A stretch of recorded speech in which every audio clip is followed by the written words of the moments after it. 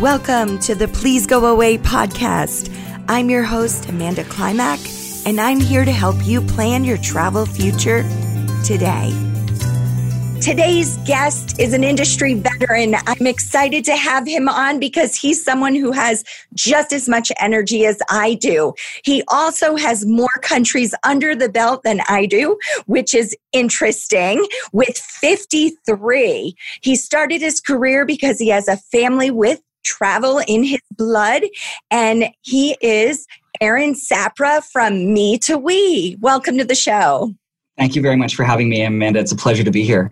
Great. Well, Aaron, the reason that I wanted you on is you have such an interesting travel program.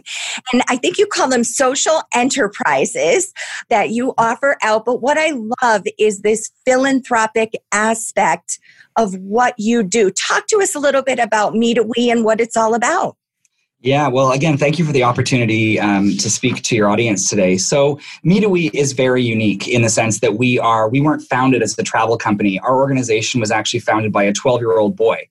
Nearly 25 years ago. It's our 25th anniversary this year. And Craig Kielberger is his name. And his mission at the young age of 12 was to eliminate child poverty and child slavery from the face of the earth. So Craig set out as a very young boy on his mission to do this. And now our organization is grown up. And we needed a way to help support the charity so we weren't in constant competition with every other charity out there. So Craig and his brother Mark, around 2002, founded a social enterprise called Me to We.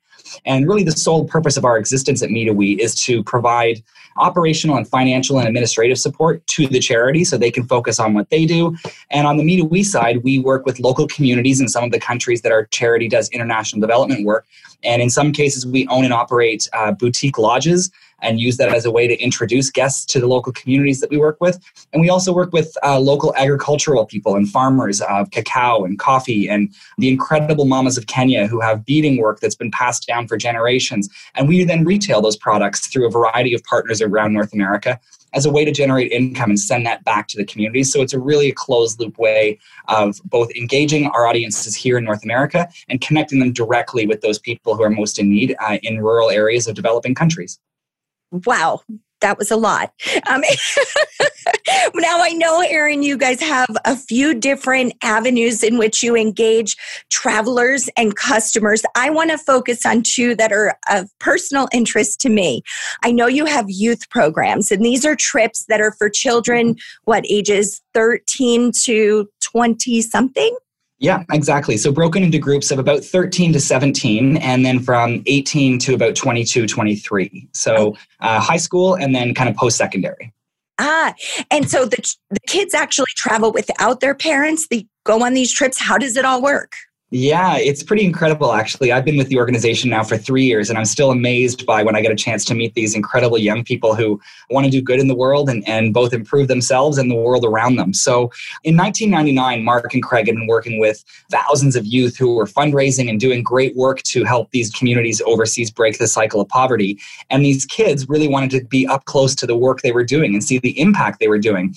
So Mark and Craig founded a tour operator and started bringing youth overseas, primarily to Kenya in the beginning, so that they could see firsthand the work that they were doing, but then contribute and roll up their sleeves and give a real helping hand to building a brand new school or building a medical facility or a new clean source of water. And that now, 20 years later, has grown into an incredibly sophisticated program. So we operate our youth programs in 4 countries now around the world: in Africa, in Kenya and Tanzania, in Asia, in India, and also in Ecuador, in South America. And these are really theme trips. So for 13 to 18-year-olds, it may be about young people who are really interested in women's empowerment and understanding how we're working with women and empowering them to be the financial heads of their households and their communities.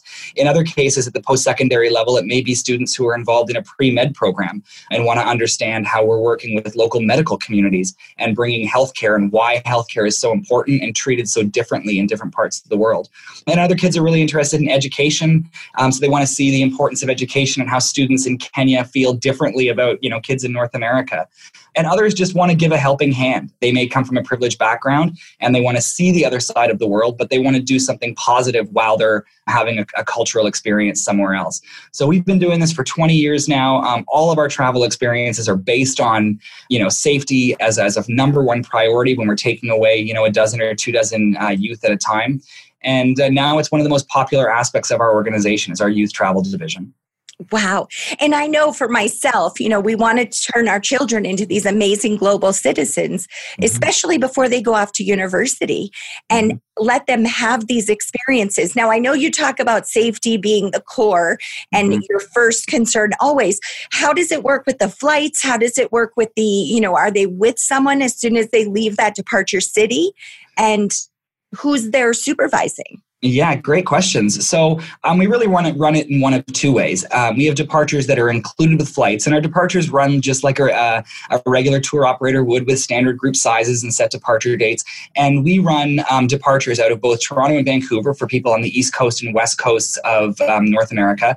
And they travel with the group. So they're chaperoned from the moment they're at the airport in the departure lounge all the way to their trip in country and then all the way back home until their parents or their guardians are there to meet them at the airport.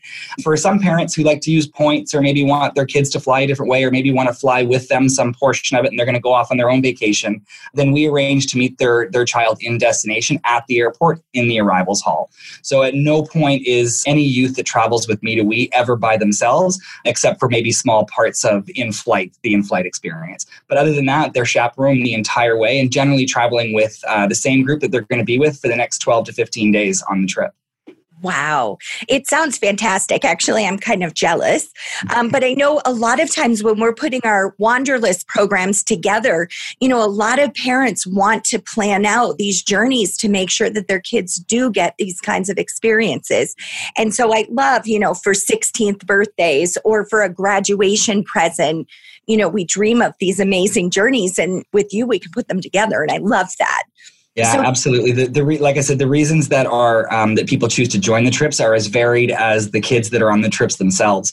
You hit a lot of them, bar mitzvahs and 16th birthday parties and graduations is where we see it. And in other cases, it's not even for special occasions. The kids go out and they fundraise themselves and they find the money to bring it together. But we also have a fundraising team here. So if a child ever needs some assistance with kind of putting the money together, our team is here for them. Wow, that's fantastic. Now, I know another aspect of your journeys is family journeys, where an entire family can go on one of these trips. Talk to me about that and what those trips look like. Yeah, so I mentioned that we started our youth trips in 1999, and as parents began seeing that their kids were having this great experience, they really started to come to our organization and say, well, we want to see them as well. Joni came back or Michael came back and he hasn't stopped talking about it, so we want to go and do this as a family.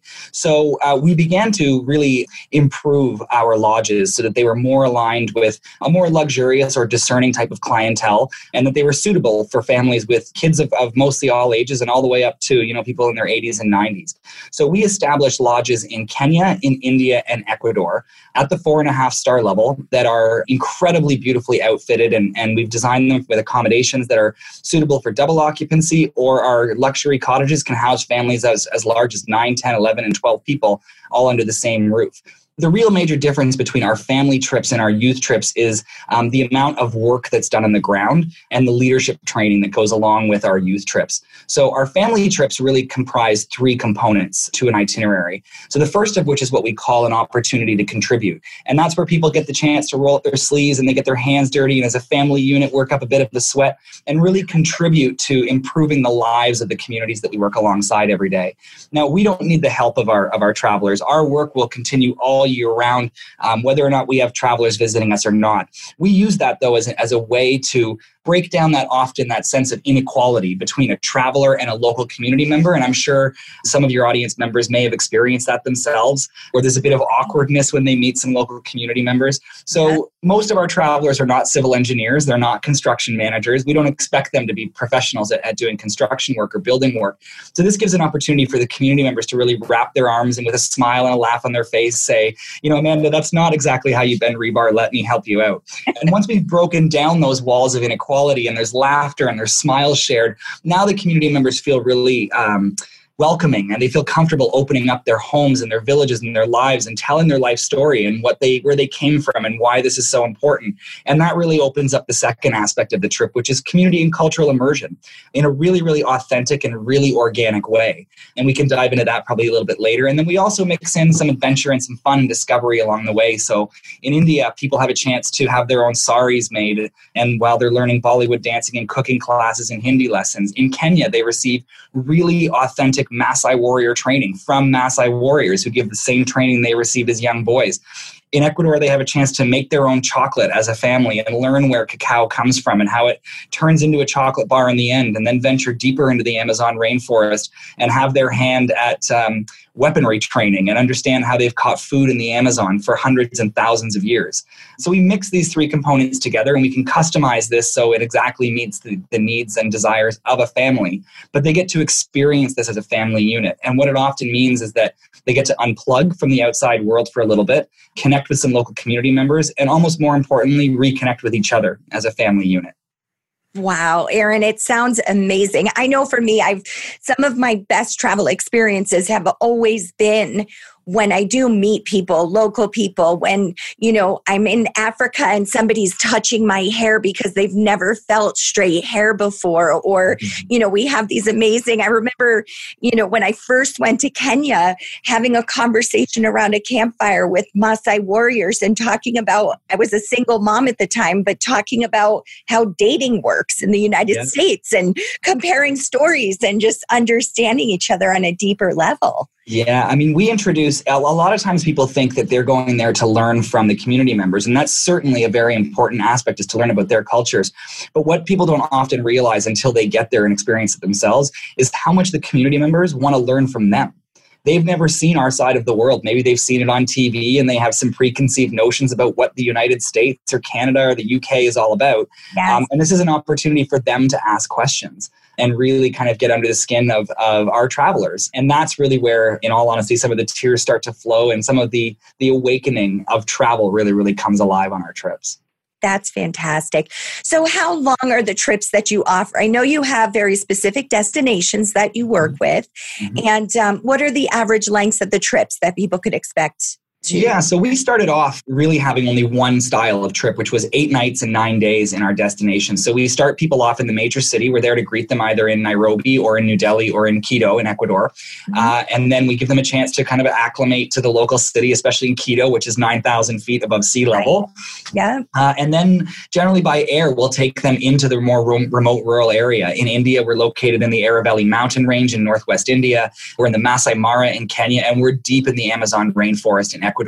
So it takes a little bit of time to get to our areas, and we really want people to understand these community members when they're there and get the full experience. So our minimum stays start at 3 nights and 4 days at our lodge property, and that goes all the way up to our full program of 8 nights and 9 days. So some families choose to come with us for the full 8 nights and 9 days, and this is maybe the entirety of their journey overseas. And others choose, we're on a 3-week sojourn or venture, in this part of the world, and they'll combine it with other aspects. Some people aren't as fortunate to have that much time, and they're taking the 8 or 9 days that they can get, and they'll spend 3 or 4 days with us to really meet the communities and really meet the people. So when they leave, they can say, yeah, I have a fundamental understanding of what it's like to be a mom in Kenya. And then they'll couple that with more traditional travel experiences like an African safari, like a visit to the Galapagos Islands or a tour of the Golden Triangle in northern India to see the Taj and Agra. But 3 nights and 4 days is where it starts and goes all the way up to 8 nights and 9 days. And we can customize that length of experience in between those ranges. That's fantastic. Well, Aaron, is there anything else we need to know that would help our travelers and help our audience understand what you're all about any better? Yeah, I think just the last point I would say is a lot of times when people first hear about Me to We, they think that this is a work trip or it's solely a way to go and give back. And I think that people we encourage people to take a more holistic view of it, to take a look at what we're doing. And that this is an opportunity for you to connect with your family, to put the phones down, to put our tablets down, and to really engage with people and to engage with like-minded people, because the families and the other people that you're going to meet at our lodges tend to be coming there for the same motivational reasons. They want to give their kids a different view of the world. They want to connect with each other. I've had the fortune of being on 5 of our trips. I'm headed off to my 6th next week. And one of the biggest things I always take away is the new friendships that I've seen formed between people who didn't know each other until they arrived at our lodge. And then in closing, the last thing I would say is that if anyone is interested in hearing more about Me to We, please connect with your Largay travel advisor. The reason that we have selected to work with Virtuoso exclusively and why our experiences are only available through Virtuoso advisors like the team at Largay is because they're experts in travel, not just learning about Me to We because we have these kinds of conversations, but they're experts in finding organizations like ours that people would not otherwise find. So the value of a travel professional has never been higher than it is at this exact moment. So I strongly encourage people to contact their Largay advisor and find out more about Me to We and the host of experiences that the team at Largay has to offer them. Wonderful. Thank you so much. I so appreciate you taking the time to join us and share what you know. And I'm going to get busy because I think I can get above 53 by the end of this year. I'm hoping. I only have a year for travel. Exactly. Thanks again. Thanks, Amanda. Thank you for tuning in to the Please Go Away podcast. If you would like more information on today's episode, and if you'd like to begin your travel plan today, visit us online at pleasegoaway.com or email us at info@pleasegoaway.com.